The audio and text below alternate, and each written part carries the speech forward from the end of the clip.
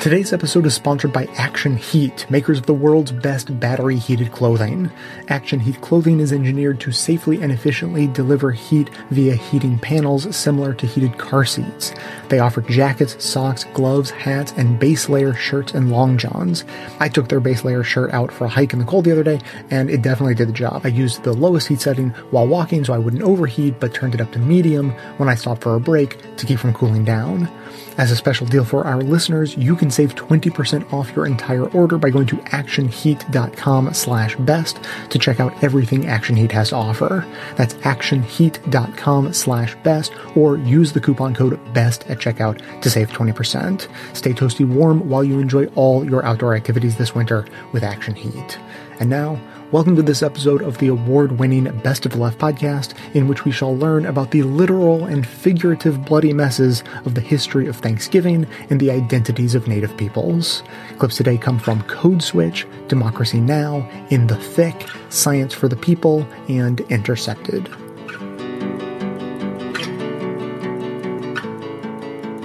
A lot of people out there are conflicted about this very American holiday, and, for good reason. People like Elizabeth Hoover, she's part Mohawk, and she's an American Studies professor at Brown University. So I'm of two minds about Thanksgiving. The general sentiment that people have today about this holiday is that it's supposed to be a time that you get together with your family and you talk about the things that you are thankful for, and you have a big meal.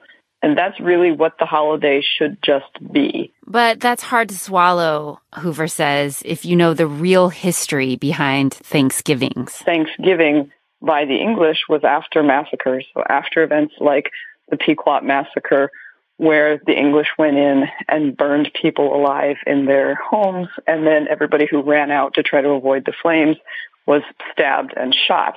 And so after the return of the English from that event, that was labeled as a Thanksgiving. And the Pilgrims' idea of Thanksgiving was not a big meal, sit around and hang out and have a nice time. They spent the entire day in cold churches praying. So it was a very different kind of event than we're celebrating today. There was a meal, though, in the 1620s. It's a meal that Hoover describes really as a tense business meeting between the white colonists and the Wampanoag people. It bore almost no resemblance to the story that most of us know today. Indians and Pilgrims sitting down, chilling, having a peaceful feast, that whole thing. It wasn't until 1863 that Abraham Lincoln made Thanksgiving a national holiday as a way to unite the country after the Civil War. The spread of that happy Thanksgiving meal myth, says Hoover, papered over the fact that within a generation of the tense meal that took place in the 1600s, there was the attempted genocide of Native Americans across the U.S. On the holiday that's now reserved as Thanksgiving, some people take that opportunity to just get together with their relatives and have a nice meal, and some people organize protests and different events to try to make America more aware of the real history around this time and that the Pilgrims were not great people. So I guess that's my Thanksgiving spiel.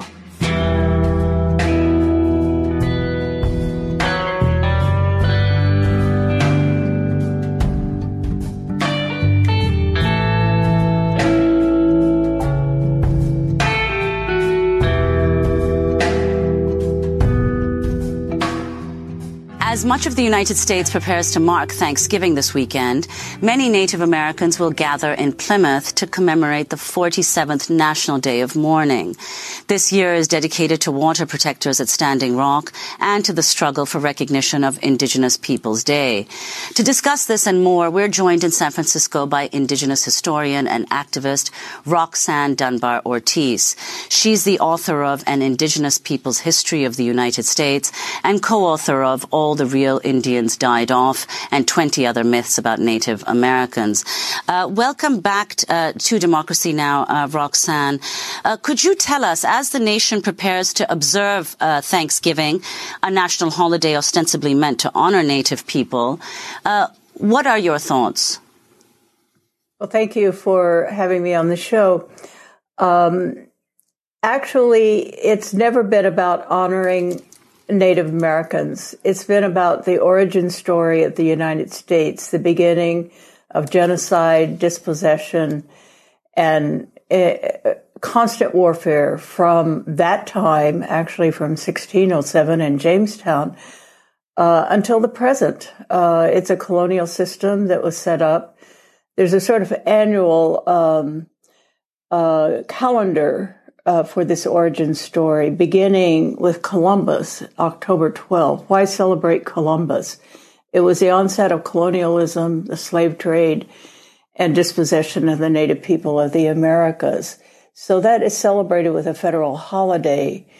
That's followed then by Thanksgiving, which is a completely made-up story to say the native people welcomed these people who were going to devastate their civilizations, which is simply a lie.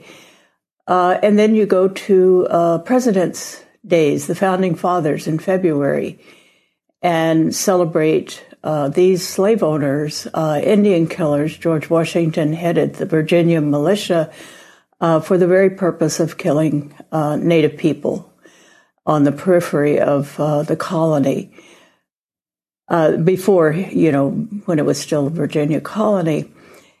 And then we have the big day, the fireworks, July 4th, Independence, which is probably the most tragic event in world history because it gave the world a genocidal regime under the guise of democracy. And that's really I'm a historian, so that's the historical context that I think we have to see Thanksgiving in, that it is a part of that mythology that attempts to cover up the real history of the United States. It actually, when it was introduced as a holiday by Abraham Lincoln during the Civil War, there was no mention of pilgrims and Native people or food or pumpkins or anything like that. It was simply a day for families to be together and mourn their dead and be grateful for the living. And I think that's an appropriate holiday that how people should enjoy it. But they should take Native Americans and Puritans out of the picture for it to be a legitimate holiday of feast and sharing with family and friends. So that's, the people at Plymouth. I send greetings to them. They have, for many years, I think it's almost 40 years now, that stood up and testified to the lie of Plymouth Rock, the Mayflower, the Pilgrims. And this is very hard for people to give up. This is the nationalism. It's actually Americanism is white supremacy and represents negative things. There's almost no way to reconcile it. It simply has to be deconstructed and faced up to, and otherwise there will be no social change that's meaningful for anyone.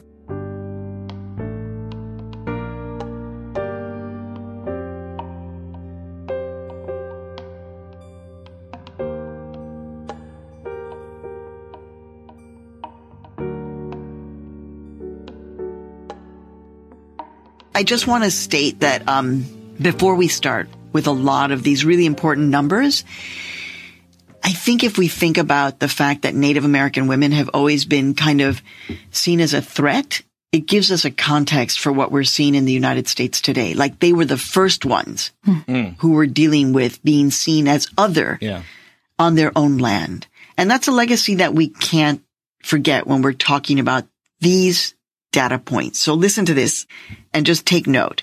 So it's estimated that every year, 300 Indigenous women and girls go missing in the United States and Canada.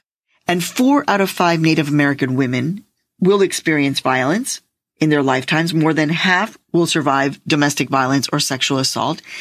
The CDC reported that in 2016, the third leading cause of death for Native American and Alaskan Native women ages 10 to 24. Third leading cause of death is murder. For women 25 to 34, it's the fourth leading cause of death. The National Crime Information Database reports that as of 2016, there were nearly 6,000 missing and murdered Indigenous women.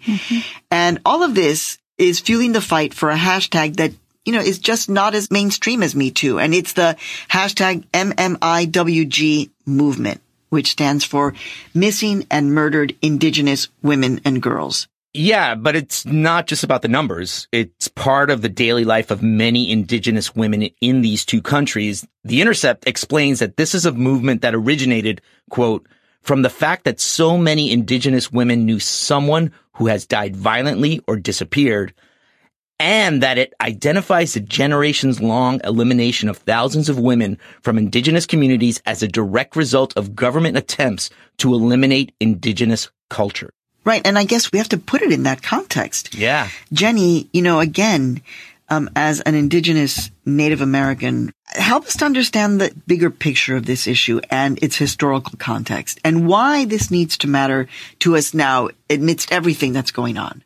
Well, I think what's important is that while this issue is generating a lot of interest right now, and I think that's the big takeaway, the high note is that there is finally attention being paid for people like me and Anita and a lot of other people in Indian country. This issue is far from new.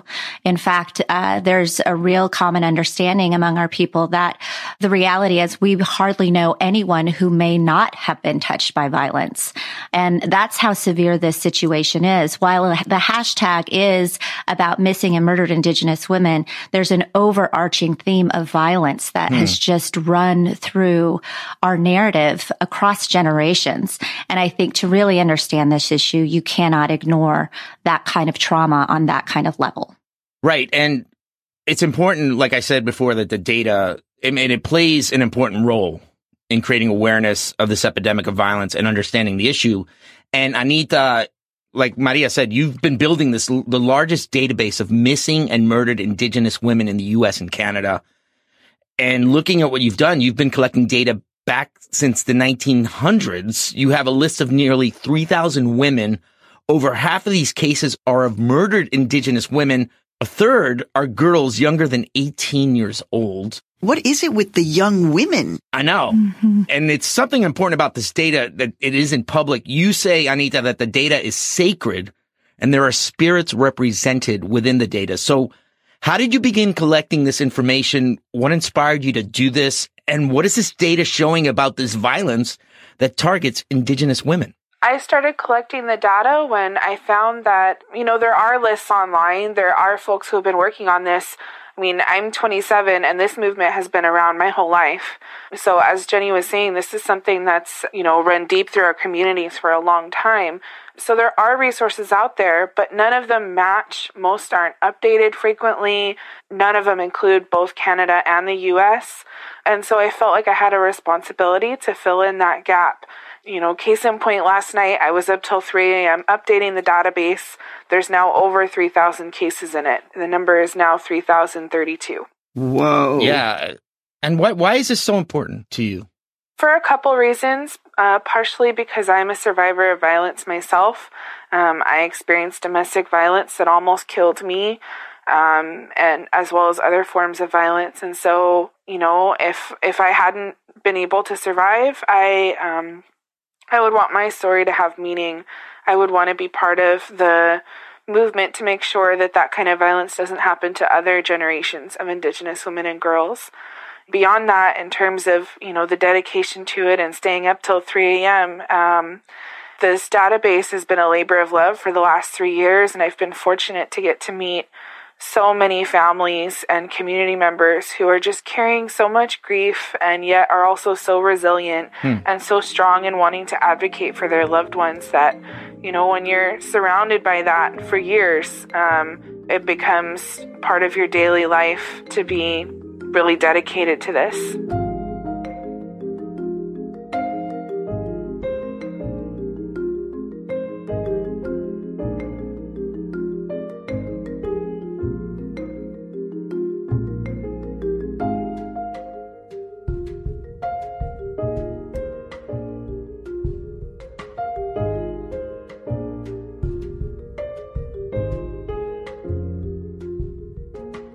So how are advances in genetic science and technology changing the conversation about membership, if it is at all? Well, what has happened is I think it's pretty pervasive in the United States now, and I've also seen it among First Nations in Canada, that tribal governments are using DNA testing, but not the genetic ancestry testing that comes from human population genetics that I was talking about. They're using DNA parentage tests. So the DNA profile that's used in, say, for forensic science or criminal cases, or when you just need to do a paternity test. That's a really different kind of DNA test. But what they're doing is, quite often, if parentage is in question, it's paternity, obviously. And if somebody, say, needs to document their paternal line in order to show what their lineal descent is from a base roll, so the base tribal rolls that were put together around the allotment time, or if they need to prove their blood quantum, they may need that father's lineage. And if it's not sure that the person they're claiming as their father is their biological father, they'll come in and do a DNA test.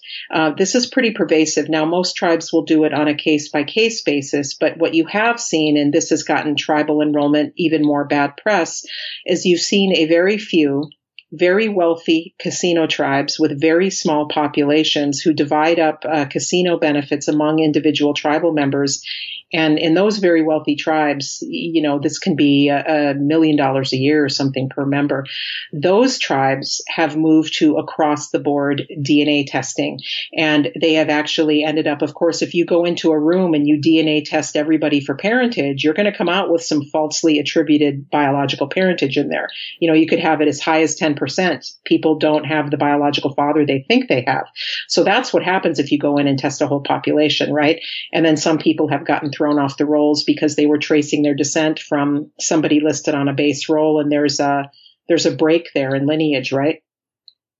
So you go into depth in your book about how genetic testing companies are very specifically targeting Native American people and tribes. At least some of them are.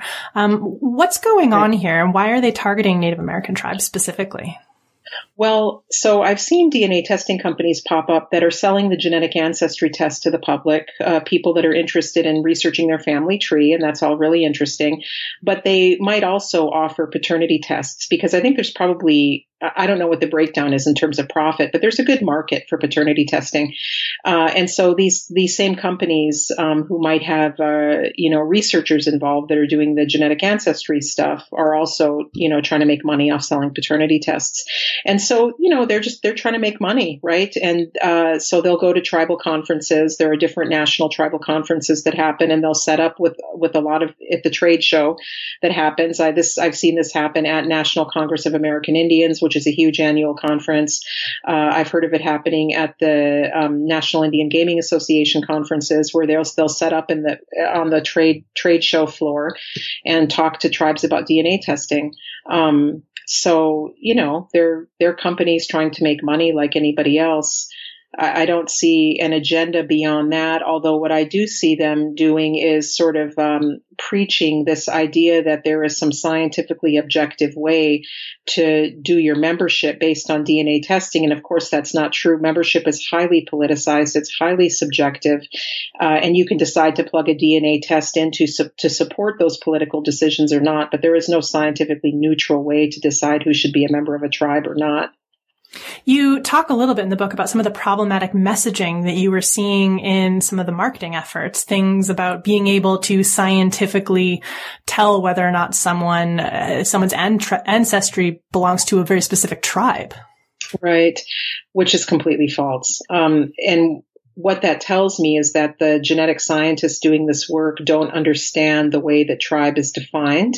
They are conflating a tribal community or a First Nation with a biological or a genetic population. Now, first of all, on the scientific front, there's already huge debates and problems with acting as if any genetic population is ever a discrete thing. So you've got lots of social scientists and historians of science who really take to task scientists who use the word population in a way that retains too many old school racial ideas. That's a whole body of literature. But aside from that, aside from the problems with how one defines population genetically, we also have how one defines a tribe socially and politically. And scientists, for the most part, don't understand that history.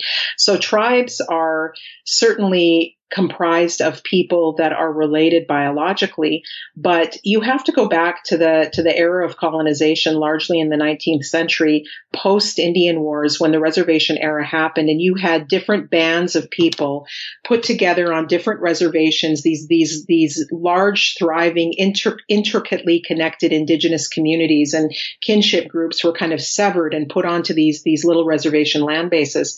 And so they, for example, made tribes out of peoples that hadn't previously maybe been living that closely together. They put multiple tribes onto one reservation. Again, everything was designed for the ease of land management and Indian containment by the federal government. So geneticists go into these communities, and what they're interested in is taking a sample from a person who ideally has 4 grandparents who are from that quote unquote tribe. They're looking for a level of populational purity that just can't exist when these tribes are placed on these land bases during a time of colonial relocation and removal, not to mention all of the ways in which indigenous people move around in the 20th century. There was relocation to boarding schools. There was the termination era in the 1950s in which the federal government terminated tribes, tried to take away native status from people, and then they found out that didn't work as an assimilation tactic, so they reconstituted tribes. There is the fact that a native person from one tribe might go to boarding school somewhere and meet somebody who's Navajo, and then they get together and they have children, and so suddenly you've got these indigenous people who have lineages in multiple official tribal communities. I mean, it's like they think that native people just sit around on the reservation and marry each other and never move around. We're highly mobile post-colonization, and our ancestors were highly mobile pre-colonization.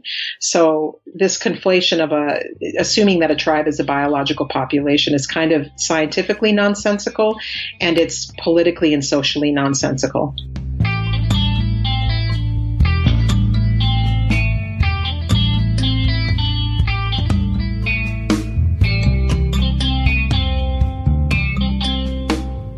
As a listener of this show, you already know that big corporations are getting rich from selling your data. And thanks to Congress and the FCC failing to save net neutrality or protect our privacy online, internet providers and mobile carriers like Comcast and Verizon are free to restrict websites, spy on your online activity, or sell your browsing history to advertisers. In short, you simply have to be proactive to protect your privacy. And with one click, ExpressVPN shields your online activity from internet and mobile providers, hackers, and spies.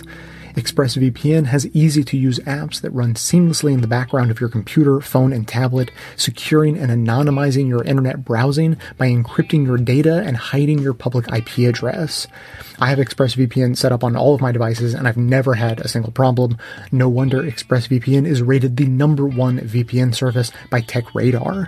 You can get ExpressVPN protection for less than $7 a month, and it comes with a 30-day money-back guarantee, so you have nothing to lose but all those electric prying eyes following you around the web. To take back your internet privacy today and find out how you can get 3 months free, go to expressvpn.com/left. That's expressvpn.com/left for 3 months free with a 1-year package. Visit expressvpn.com/left to learn more.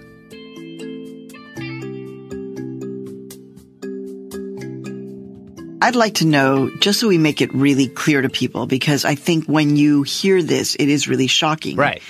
That you can be an American citizen or of any place. Mm-hmm.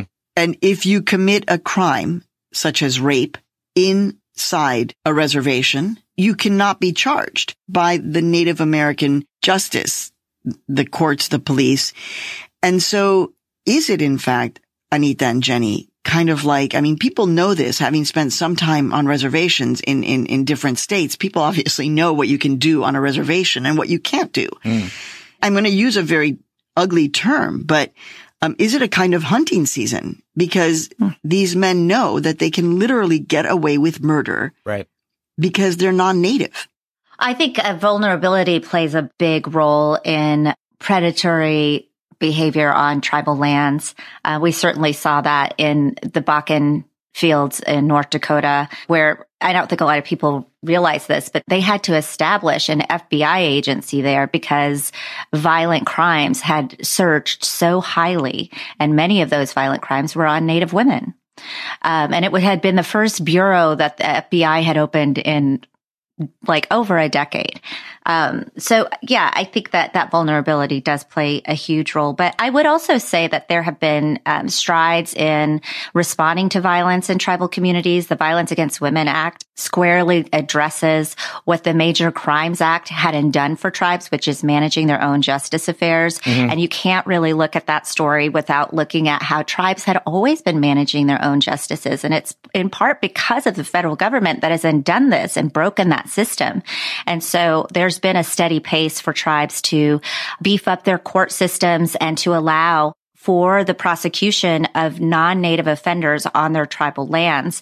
But that is imperfect as well because it just limits non-Native offenders. And, it is a very sensitive topic, but predators are not, exclusive of race. Thank you so much for bringing that up, Jenny, because I know that I was shocked by just like the legal issues around this. Right. But you're right. We cannot forget about the fact that some of this oftentimes is coming from within our own community. Right. Mm-hmm.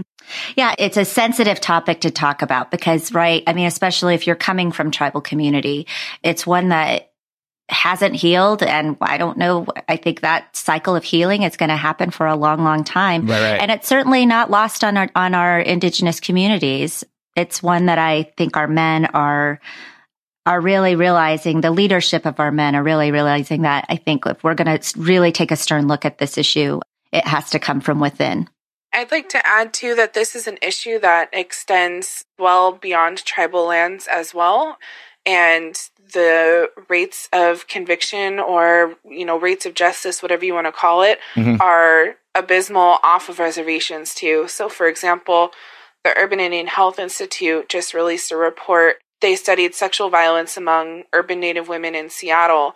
They found 94% of the survey participants had experienced sexual violence, and only 8% had seen their perpetrator convicted. Wow. And so even in an urban environment, we're seeing that law enforcement are not handling these cases properly, not following up as they should, and communicating to Native women that this kind of violence is okay. And that shows perpetrators as well.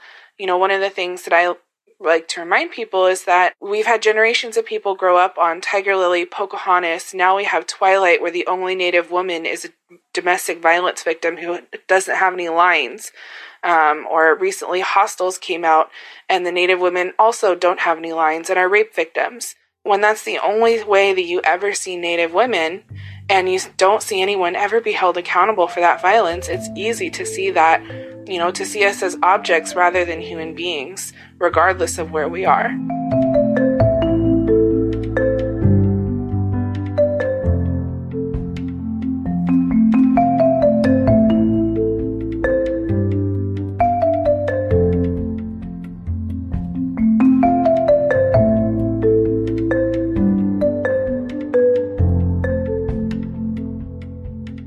I'm talking to a daughter and her mom in Minneapolis, Minnesota. I'm Taylor Payer, and I'm the daughter of Delima Payer. And I'm Delima Payer. Taylor and Delima are citizens of the Turtle Mountain Band of Chippewa Indians. They're sitting in Taylor's house, where Taylor lives with her younger sister. Delima is in town visiting. From Belcourt, North Dakota. And Taylor and Delima are letting me overhear one of their favorite family discussions, finding the right man to donate his sperm to Taylor, who's gay. She really wants a baby and to co-parent. My mom will often, I think, see people around either on the reservation, maybe even on my Facebook, and will call excitedly about maybe they're really handsome, they seem eligible in some way. I tease them. Ooh, that young man has baby-making hips. But baby-making hips isn't enough. So he's got to be Native, but what else do you want him to be? Oh my gosh, they got to be smart. Smart or not, the emphasis is on that Native part. And he doesn't even just gotta be Native, as Taylor puts it. He's gotta have a certain amount of Native blood. Their tribe's longevity depends on it. And here's why. For enrollment, there are some tribes like the Cherokee or Chickasaw nations that use this thing called lineal descent, so their ancestors just have to be enrolled. But for Turtle Mountain, they use something else called blood quantum. Blood quantum simply is the amount of, quote, Indian blood that an individual possesses. This is Elizabeth Rule. She's a PhD candidate at Brown University, and she specializes in Native American studies. She told me that some tribes say you have to have a certain amount of, quote, Indian blood to be considered a citizen. And different tribes use blood quantum in enrollment in different ways. Like the Navajo Nation, for instance. It says you have to have a quarter Navajo blood to enroll. But Turtle Mountain, Taylor's tribe, it requires that people have at least 25% of any native blood with some combination of Turtle Mountain. Elizabeth Rule told me there's really no set method for how blood quantum is determined. So the quantum is a fraction of blood that is derived going back to the original enrollees of a tribe who were counted on census or rolls, and then their blood quantum was documented. And usually those original enrollees had a full blood quantum, typically. But how did people know that those original enrollees had a quote-unquote full blood quantum? Well, they didn't. And that's one of the major problems with blood quantum today, is that a lot of times the people taking the rolls were federal government officials who were unfamiliar with Native ways of establishing and defining their own communities. In other words, blood quantum is not this scientific thing. It's subjective, political. Whatever the case, Elizabeth Rule says blood quantum, it could mean a lot for enrollment. Not having a child that's an enrolled tribal member is equivalent to not maintaining citizenship within the same country as your child. Having a kid who can't be enrolled has very real consequences. It can affect a lot of different things. Where that child goes to school, where you can live, what types of services you have access to, what elections you can vote in. She puts it this way, in the context of family and nation. Tribal sovereignty, tribal nationhood, has not always been widely accepted. The U.S. federal government didn't want to recognize tribes as their own separate nations at various points in the 1700s, or 1800s, or 1900s. And one outcome was that the federal government treated Native Americans as a racial group instead of citizens of their own tribes. American Indians have certainly been racialized, and we see that from cartoons, caricatures, mascots. It's really been a societal project to racialize what is actually a very diverse group of political entities and sovereign nations. And this is where blood quantum comes in. Blood quantum emerged as a way to measure Indianness through a construct of race, so that over time, Indians would literally breed themselves out and rid the federal government of their legal duties to uphold treaty obligations. In other words, if you don't have a baby with the right person, your tribe could eventually die out, which brings us back to Minneapolis and Taylor Payer. Even though lots of people see blood quantum as this major thing, for a long time, growing up in North Dakota on the reservation, Taylor didn't even know what blood quantum was. She tells me about this moment. She was 16. So when I went in after I got my license to get this ID, which is something I needed to apply to scholarships and to college to prove that I was Native American and federally recognized, that's actually the first time I learned my blood quantum. She got this card, her tribal identification card, from Turtle Mountain's branch of the Bureau of Indian Affairs. It's a picture ID. It has your name, your date, recent photo. A lot of times, including my tribe, it includes your blood quantum. Taylor stared at the card. And it said the fraction right on there, and it was sort of a lot less than I would have ever thought. What was it? Are you willing to share?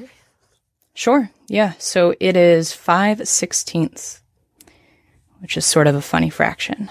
And in my tribe, you need to be 1/4, 1/4 to be enrolled. So you're right above that. Yep, right above. So my mom has a slightly higher blood quantum than I do, and my dad has a slightly less blood quantum. It felt weird asking Taylor her fraction and hearing her talk like it'd been calculated and told to her on official paper, which it had.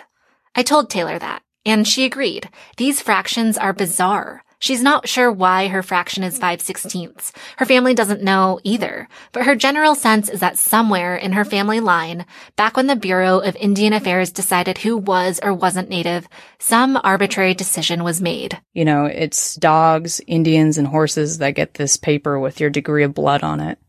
It's sort of the purebred thing, and it's put on humans. It's put on Native American human beings, and it's a very strange thing.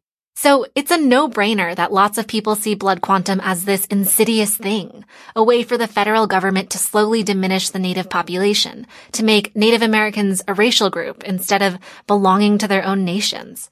But if blood quantum is slowly squeezing out a tribe's population, why keep it? I asked Elizabeth Rule this, and she describes it as this colonial catch-22.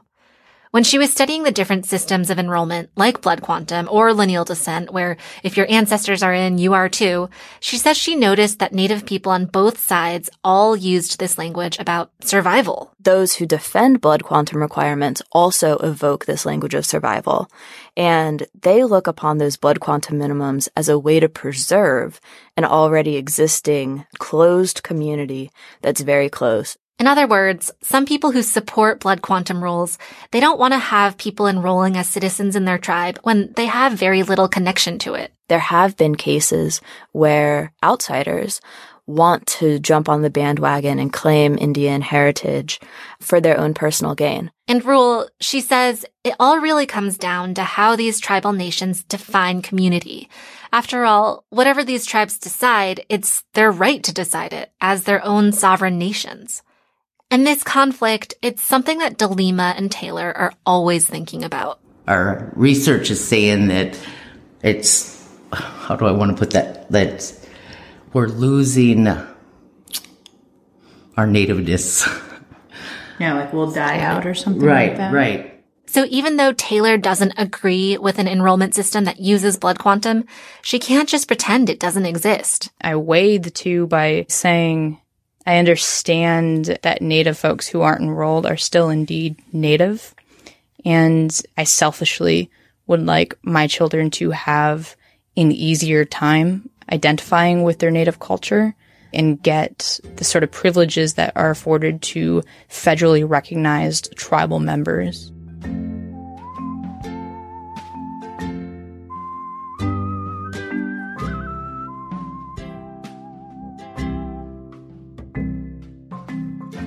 Today's episode is sponsored by Madison Reed. Amy Errett founded the company in 2013, naming it after her daughter with a mission to revolutionize the way women color their hair. As is so often the case, the status quo options either left much to be desired or cost way too much. Madison Reed offers the quality of a salon, the convenience and affordability of at-home hair color, and an ammonia-free formula with ingredients you can feel good about. You'll look like you just came from the salon, but without the huge time commitment. Experience beautiful, multi-dimensional hair color made in Italy, delivered to your door on your schedule for under $25. Hundreds of thousands of women have already tried and loved Madison Reed, so go ahead and give it a try for yourself. You can start by finding your perfect shade at madison-reed.com, and they have a special offer for you as a Best of the Left listener. Right now you can get 10% off plus free shipping on your first color kit when you use the promo code LEFT. That's madison-reed.com and use promo code LEFT.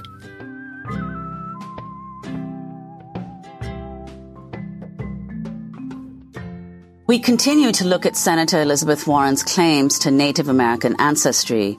She's come under fire since releasing a DNA test showing Native American lineage in her family tree. In a video released Monday, she told her family's story. My mother was born in eastern Oklahoma. It had been Indian territory until just a few years earlier when it had become a state.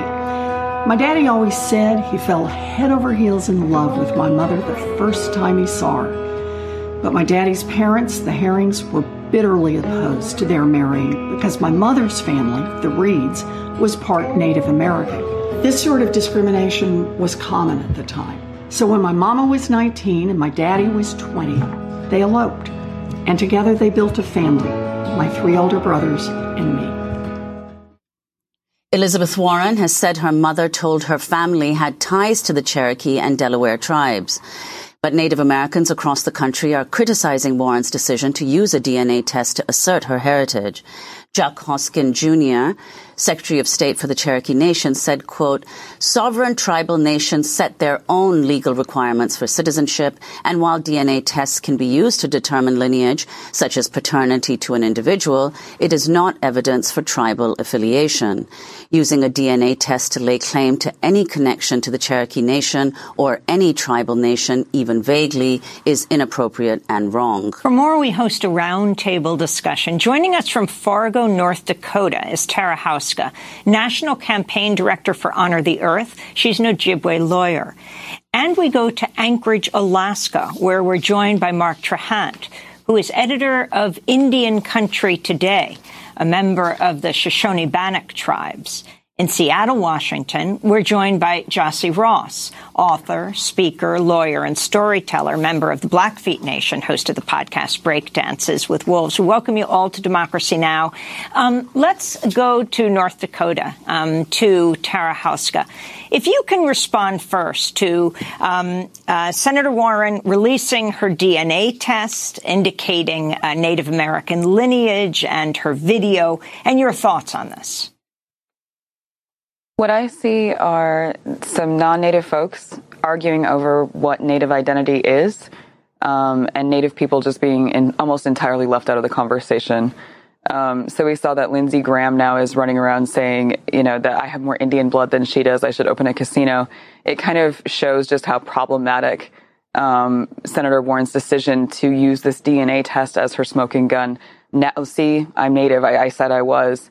When in fact, common genetic markers and geographic location does not tell you anything about, which tribe you might be part of or that you might have descendancy from. She couldn't actually locate an ancestor, having done a genealogy study, who is a Native person. It's kind of this one drop rule that she's reinforcing all these, understandings of race being something by blood and there being this difference between, different ethnicities. Let's go to Senator Warren in her own words in that video that she released on Monday talking about her Native American heritage. I'm not enrolled in a tribe, and only tribes determine tribal citizenship. I understand and respect that distinction, but my family history is my family history. So that's Elizabeth Warren. Tara, can you respond to that and also explain how is it that Native American tribes determine membership? Yeah, I think she's kind of walking back her words because she got this really harsh statement by Cherokee Nation, who is saying, that this is really disrespectful and has nothing to do with, their sovereign right to determine membership. I don't think that she's very regretful about this. I think that she's just kind of bowled her way forward on this issue. And, it's a sovereign right of tribal nations to determine who is a member. It is, relationships of kinship, of community, of a lived experience. It's all kinds of different factors that sometimes can include blood quantum, but blood quantum is something that was created by the colonial government, not by tribal nations. And it's this kind of myth that's been perpetuated by the United States and by many, many Americans who claim to be, quote unquote, part Cherokee, and continue these problematic ideas of who Native people are and were. Let's turn to Republican Senator Lindsey Graham on Fox and Friends Tuesday, saying he plans to take a DNA test in response to Senator Warren. I'm going to take a DNA test. All of you have. I've been told that my grandmother was part Cherokee and Indian. It may all be just talk, but you're going to find out in a couple of weeks because I'm going to take this test. You are going to take it. I'm taking it, and the results are going to be revealed here. This is my Trump moment. This is reality TV. I'm dying to know. Because I'm dying. I didn't really think much about it, but she's less than 1/10 of 1%. I think I can beat her. Right, and if you do beat her, will you ask for $1 million from the president too? No, I want a casino and $1 million. I want a casino and $1 million, Tara Houska. That was Senator Lindsey Graham of South Carolina. Yeah, it's incredibly disrespectful, and just really shows how Warren's behavior, although it's less crude than some of the comments who've been made by Donald Trump about Pocahontas and demeaning women into this historic figure and making that into somehow a slur. Her behavior is less crude, but it's still problematic, and it's still a complete misunderstanding of what Native identity actually is. And it perpetuates this myth that so many people hold. I mean, you live on the East Coast and you hear almost everyone having this story of being part Cherokee on their mother's side, when there are real Cherokee people who still live today. And we should respect that and understand who Native people really are. Well, I'd like to bring in Mark Trahant from Anchorage, Alaska. Could you also comment on this controversy? You've been extremely critical of the fact that Elizabeth Warren has taken a DNA test and released it. Could you explain what your problem with this is, your criticism? Well, the DNA test itself is just another use of a colonial narrative, basically. The ultimate goal of a DNA test is to prove that Indians are immigrants like everybody else. And it's, again, it takes away from the idea that there's a tribal community with a governing institution that's been around before the United States. And there are reasons that tribes are around with 10,000-year histories in North America. Well, Mark, can you explain what you mean by that? The DNA tests are there to prove that Indigenous people, Native Americans, are immigrants like everyone else. Why? Kim Tallbear, who's written quite a bit about this, has talked about that it's basically coming up with a narrative that says figure out where folks came from originally and trying to figure that out rather than to connect with the stories. I mean, Shoshone Bannock, for example, one of the things that just I love about my own people is that if you look at the history of North America, we once hunted mastodon. And you think about that as an arc of history that goes back many generations that is much deeper than a test that you can use.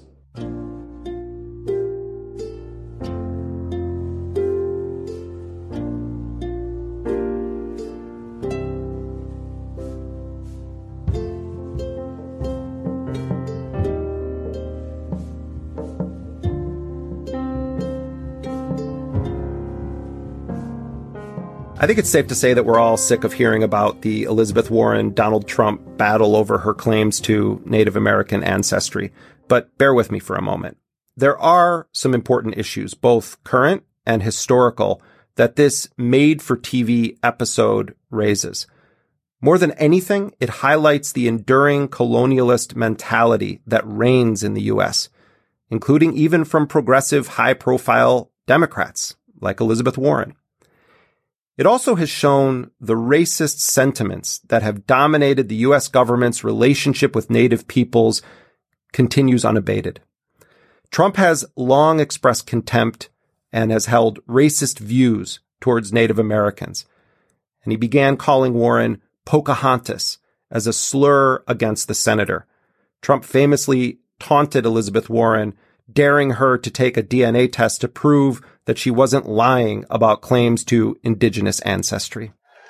And we will say, I will give you $1 million to your favorite charity, paid for by Trump, if you take the test and it shows you're an Indian, Now, of course, that demand from Trump was absurd and insulting, but not to Elizabeth Warren primarily. It was insulting to Native communities that have been massacred, persecuted, erased, systematically marginalized by white colonialist political leaders in this country since its foundation. And it's because of this historical revisionism and trivialization and commodification of Native culture that we are having this obscene political moment of a president of the United States using Pocahontas as a slur.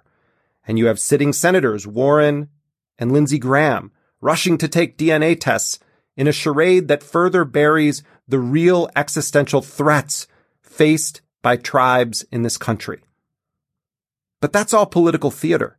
There are real, urgent life and death issues facing Native peoples.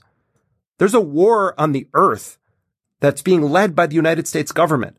When Donald Trump came into office, he steamrolled the embattled activists at Standing Rock, greenlighting the Keystone XL pipeline and other pipeline projects that will leak, that will spill, that are going to poison enormous freshwater aquifer that irrigates much of the central U.S.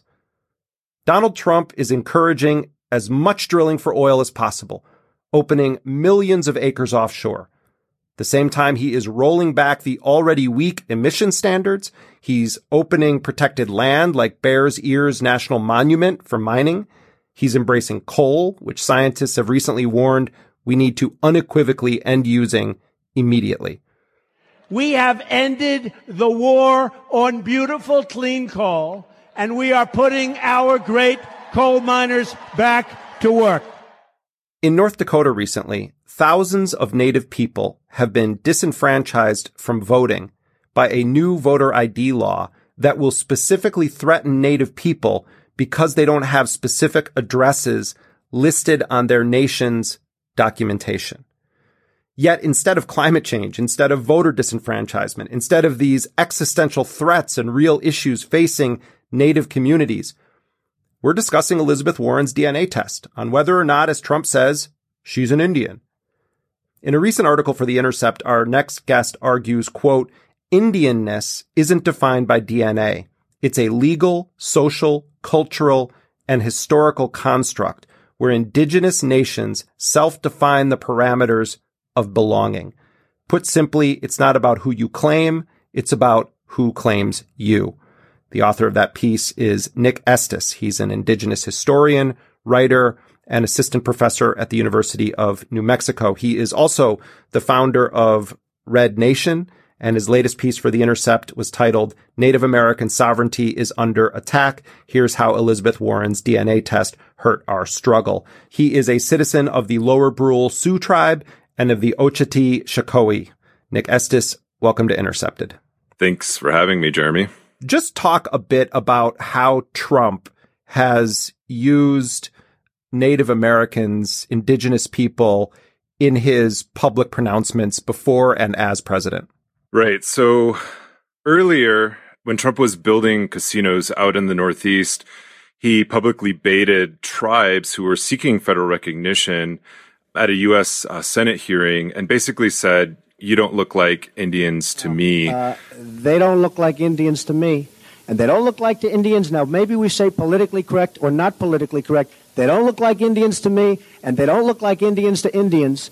And a lot of people are laughing at it, and you're telling how tough. And so Trump has used indigeneity as a sort of a weapon against not just indigenous peoples, but anyone that he sees as a political opponent.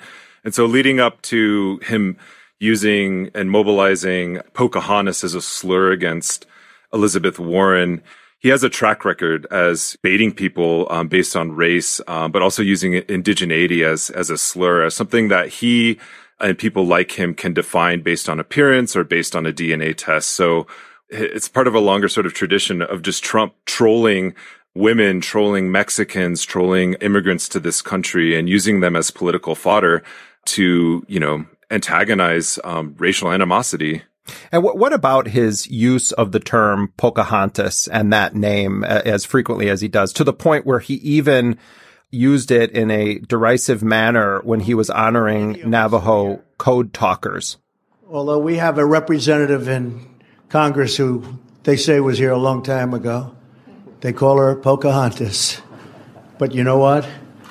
I like you because you are. That was a really interesting moment in time. First of all, you had Navajo code talkers who served during World War II and, arguably helped the United States win that war.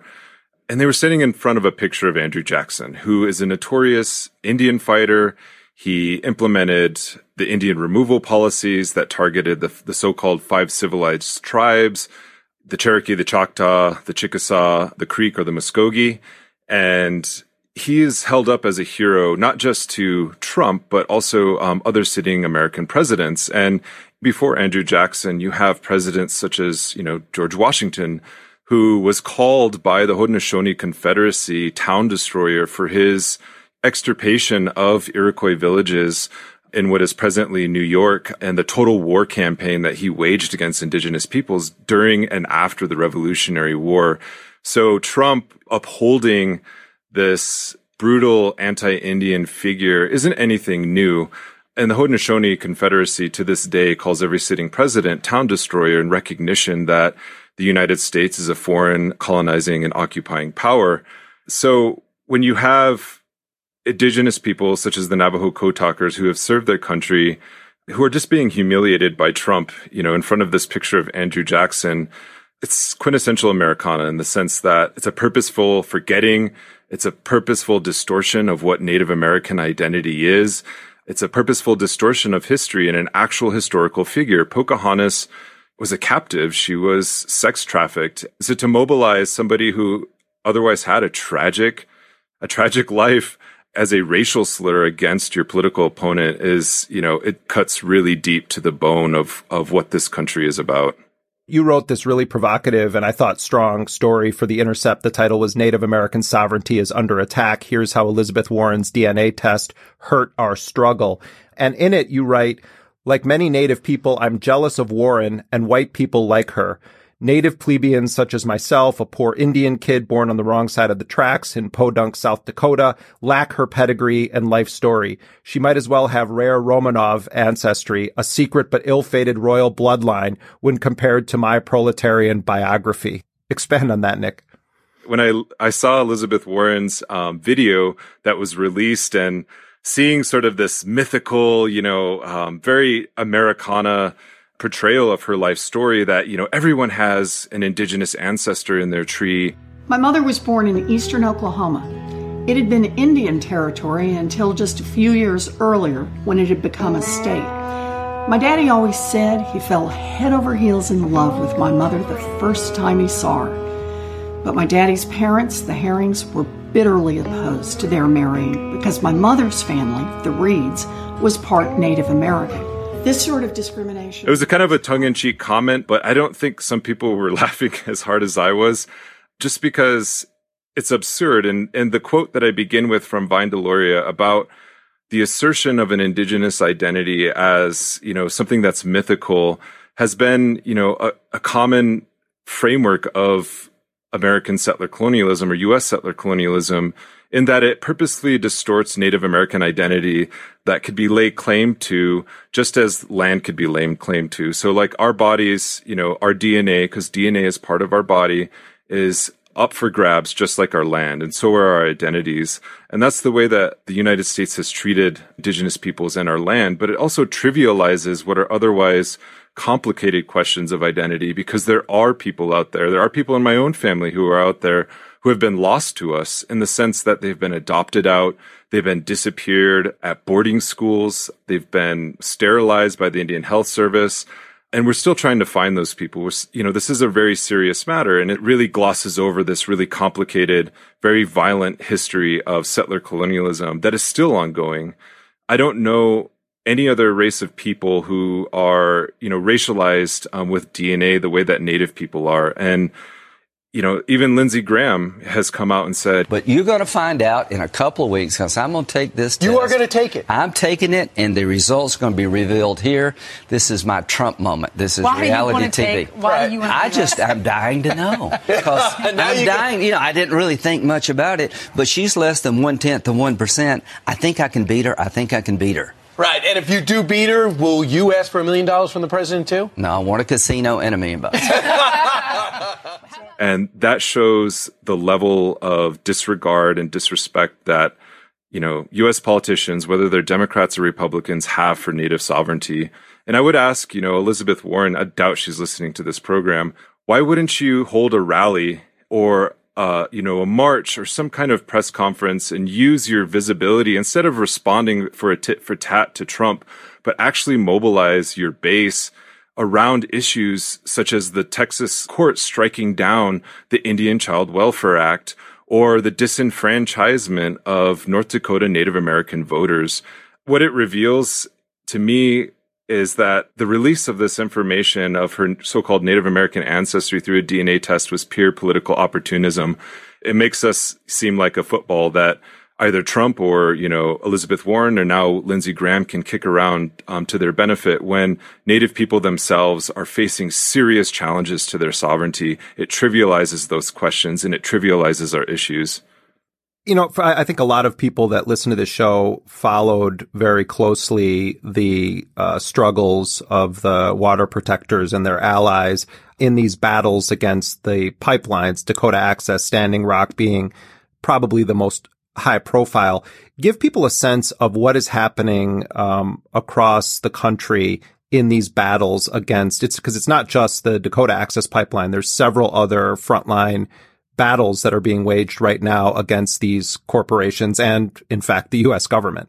There's this kind of like winner takes all mentality in the United States. And what most people didn't really follow or understand is that a lot of the people who showed up at Standing Rock were already part of movements. The indigenous peoples who were organizing on the ground in the Oceti-Sakowin, the Great Sioux Nation, they were already, organized to oppose the Keystone XL pipeline when it first came through. Or you had people from Minnesota, the Ojibwe people who were already organized against Line 3. Or you had people that came from so-called Canada, the First Nations people, who were already organized against Enbridge, what we now know as Trudeau's pipeline. So the sort of convergence that happened at Standing Rock really signaled, in my mind, a sort of transformation taking place in Indigenous country as a political sort of like call to consciousness around the issues that are facing Indigenous people, but also the way that we interact with larger settler society. Unfortunately, settler society can selectively engage us however they choose to. So, for example, why is it that Elizabeth Warren is the topic that we're invited to talk shows on, or we're invited to give comment on, but we're not invited to talk about the fact that Native people are killed at the highest rate by police in this country, or that we face rates of incarceration and poverty that far exceed any demographic, or that we're facing existential threats to our water, our land, and even just keeping our children in their own homes. And people say, those are very complicated issues. That's not a soundbite. And so the corporate media, it's there to produce and commodify our stories so that they can be easily digestible.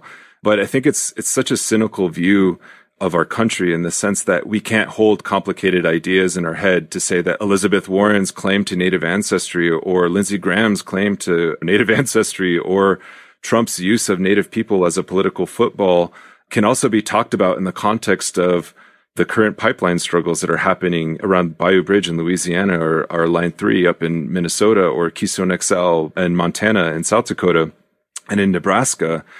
These are all things that can be talked about.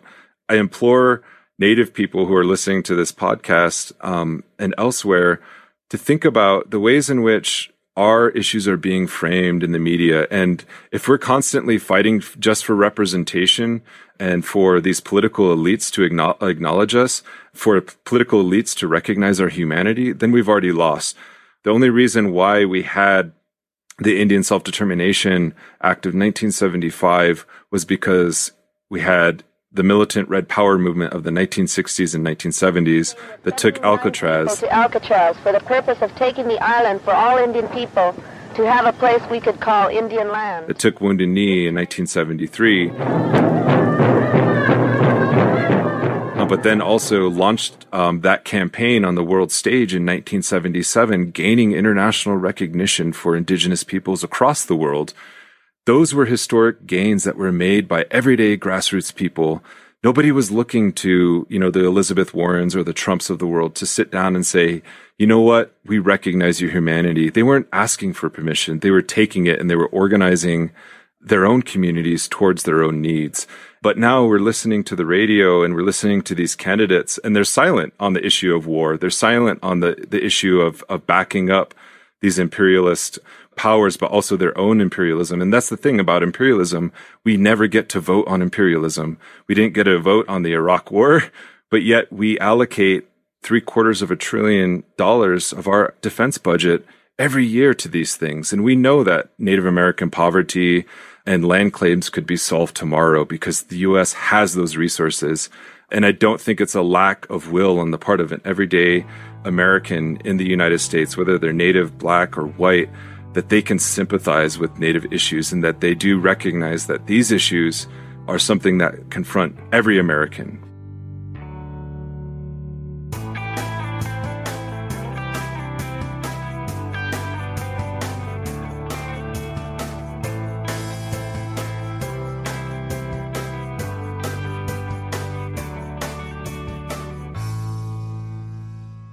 We've just heard clips today starting with Code Switch discussing Thanksgiving. Democracy Now! Spoke with historian Roxanne Dunbar Ortiz also about Thanksgiving.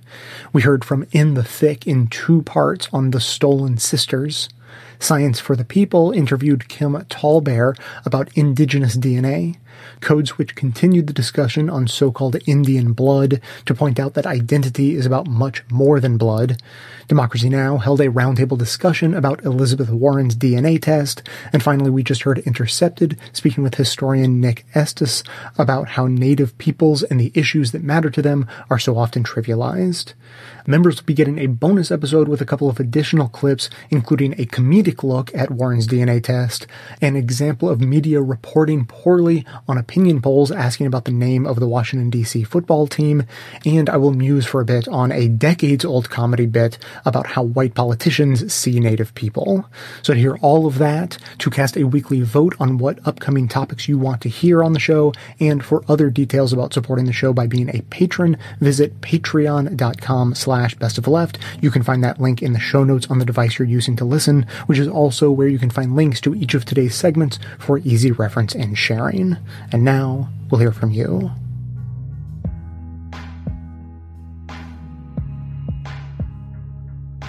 Hey Jay, it's Abdul calling from DC. Sorry, I'm a little nasally. I'm coming down with a cold. I just wanted to respond to the thread on privacy. I think you're absolutely correct in distinguishing the different types of privacy: government, personal, corporate, social. I also think that it's worth taking a second to distinguish between privacy and secrecy. Secrecy tends to be the sort of like handmaiden, right-wing man, servant of authoritarianism. In my work, for instance, I work with a lot of adult survivors of abuse or ongoing abuse, childhood sexual abuse, other types of abuse and neglect. And it seems like secrecy is always there at the heart of it. And I think you also see that kind of obsession with secrecy in the authoritarian regimes, East Germany, the Soviet Union, I imagine places like North Korea. And I think that we in the United States are sort of on that weird slippery slope because we are, marching towards fascism. And I think that the sort of like obsession with privacy / secrecy allows certain people to get away with holding or, despicable beliefs or participating in really deplorable actions. And in many ways, like you said, because we are social animals, the consequences for our actions come from other people knowing about them. And so privacy taken to its extreme of secrecy allows people to indulge in these sort of horrible thoughts and actions and still hope to get away with it without any social consequence.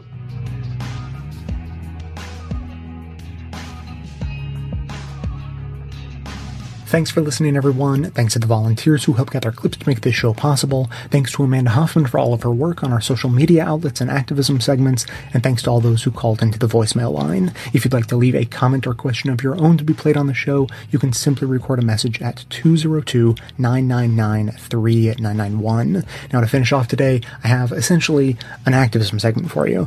So to catch us up on just the most recent horrible injustice befalling some Native people in this country, in a reversal of an Obama-era decision, the federal government ruled in September that the Mashpee Wampanoag tribe of Massachusetts does not qualify for a reservation. This decision has the power to take 321 acres of tribal land out of federal trust, effectively disestablishing the tribe's reservation and eliminating their self-governance. With this ruling, the Trump administration is unearthing a disgusting tactic the United States government has used to destroy tribes in the past. The only way to protect the tribal land now is for Congress to pass the bipartisan Mashpee Wampanoag Tribe Reservation Reaffirmation Act. If the Mashpee Wampanoag tribe sounds particularly familiar, it may be because this is the Native American tribe of the Thanksgiving origin story lore. The tribe says their ancestors have occupied the land in southeastern Massachusetts since before human memory. Here are just some of the tribal voices of the movement fighting to protect their legal right to the land. No matter whose name is on papers, in whatever office, this land knows us as Indigenous. It knows us as one with it. Thank you so much for walking through Mashpee today. We needed to remind our neighbors that Indigenous people live here. When we heard about the DOI decision to dispossess Mashpee people of what remains of their ancestral lands, we were shocked and appalled. Your right to occupy your traditional homeland is a right that the government cannot extinguish. For how can they extinguish something that they did not create? We have to continue on. We need to get this bill passed because Congress has the authority to stop this in its tracks right now. We also have a responsibility to the other 127 tribes that got their federal acknowledgement after 1934. If they get us, they're coming for them too. So we need to stand up for our brothers and sisters as well as ourselves. If they can do this to one of the most well-documented tribes in America, they can do this to any tribe. And in this march, we actually did the most sovereign thing possible, and that's simply walking on our land on our terms. This is powerful as Indigenous people, but us as common people, as Ikjewichacha, people who are come from a tradition of warriors, we have to look in ourselves and saying, what are we willing to do? What is at stake, and what are we willing to risk? This is a perversion of justice. This is a perversion of truth. And we need to call it and name it for what it is. This is an extension of colonialism. This is genocide. This is an attempt to make us go extinct. We have less than 0.5% of our land, and they want to take that too. When is enough enough? The blood and the bones that we stand on this land, it's the blood that flows through our systems. It's our genealogy, it's our life, it's our breath, it's the air that we breathe. I believe as we stand here today, people from our past, our ancestors, are standing right here with us. And it's that power that the Creator passed down to us, that power, that energy, that strength. And that's why Mashpee is still here today. The world needs to know that Mashpee stands strong today. And the world needs to stand with Mashpee. We're going to take this fight, this walk, to the steps of the Department of Interior in Washington, D.C. First week in November. Be ready. Be ready. Stop touching. You can help the Mashpee Wampanoag tribe reinstate their federal trust by calling your members of Congress in the House and Senate today to tell them to pass the Mashpee Wampanoag Tribe Reservation Reaffirmation Act. Visit Mashpee, M-A-S-H-P-E-E, Wampanoag, W-A-M-P-A-N-O-A-G, tribe-nsn.gov to learn more and find out other ways to support the tribe in this fight. You can also help amplify this action by using the hashtag #StandWithMashpee on social media. Now, for me, this is the important takeaway from this. So, for instance, I already have plans for a future episode that's going to focus on the relationship between imperialism and Native peoples. But the thing to know about it is that it's not over. The legacy of imperialism and colonization is not something that exists in the past, and the solution isn't just to come to terms with our history and right past wrongs or anything like that. It's about opposing the elements of imperialism, colonization, and systemic oppression in the here and now, because these patterns never stopped. They just changed shape. Of course, with the Trump administration, as usual, they've been kind enough to take the masks off and show their actions for exactly what they are. As always, I would love to hear your comments on this or anything else. The number to dial, 202-999-3991.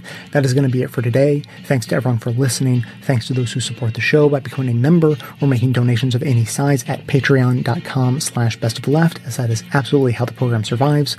Of course, everyone can support the show just by telling everyone you know about it and leaving us glowing reviews on Apple Podcasts and Facebook to help others find the show.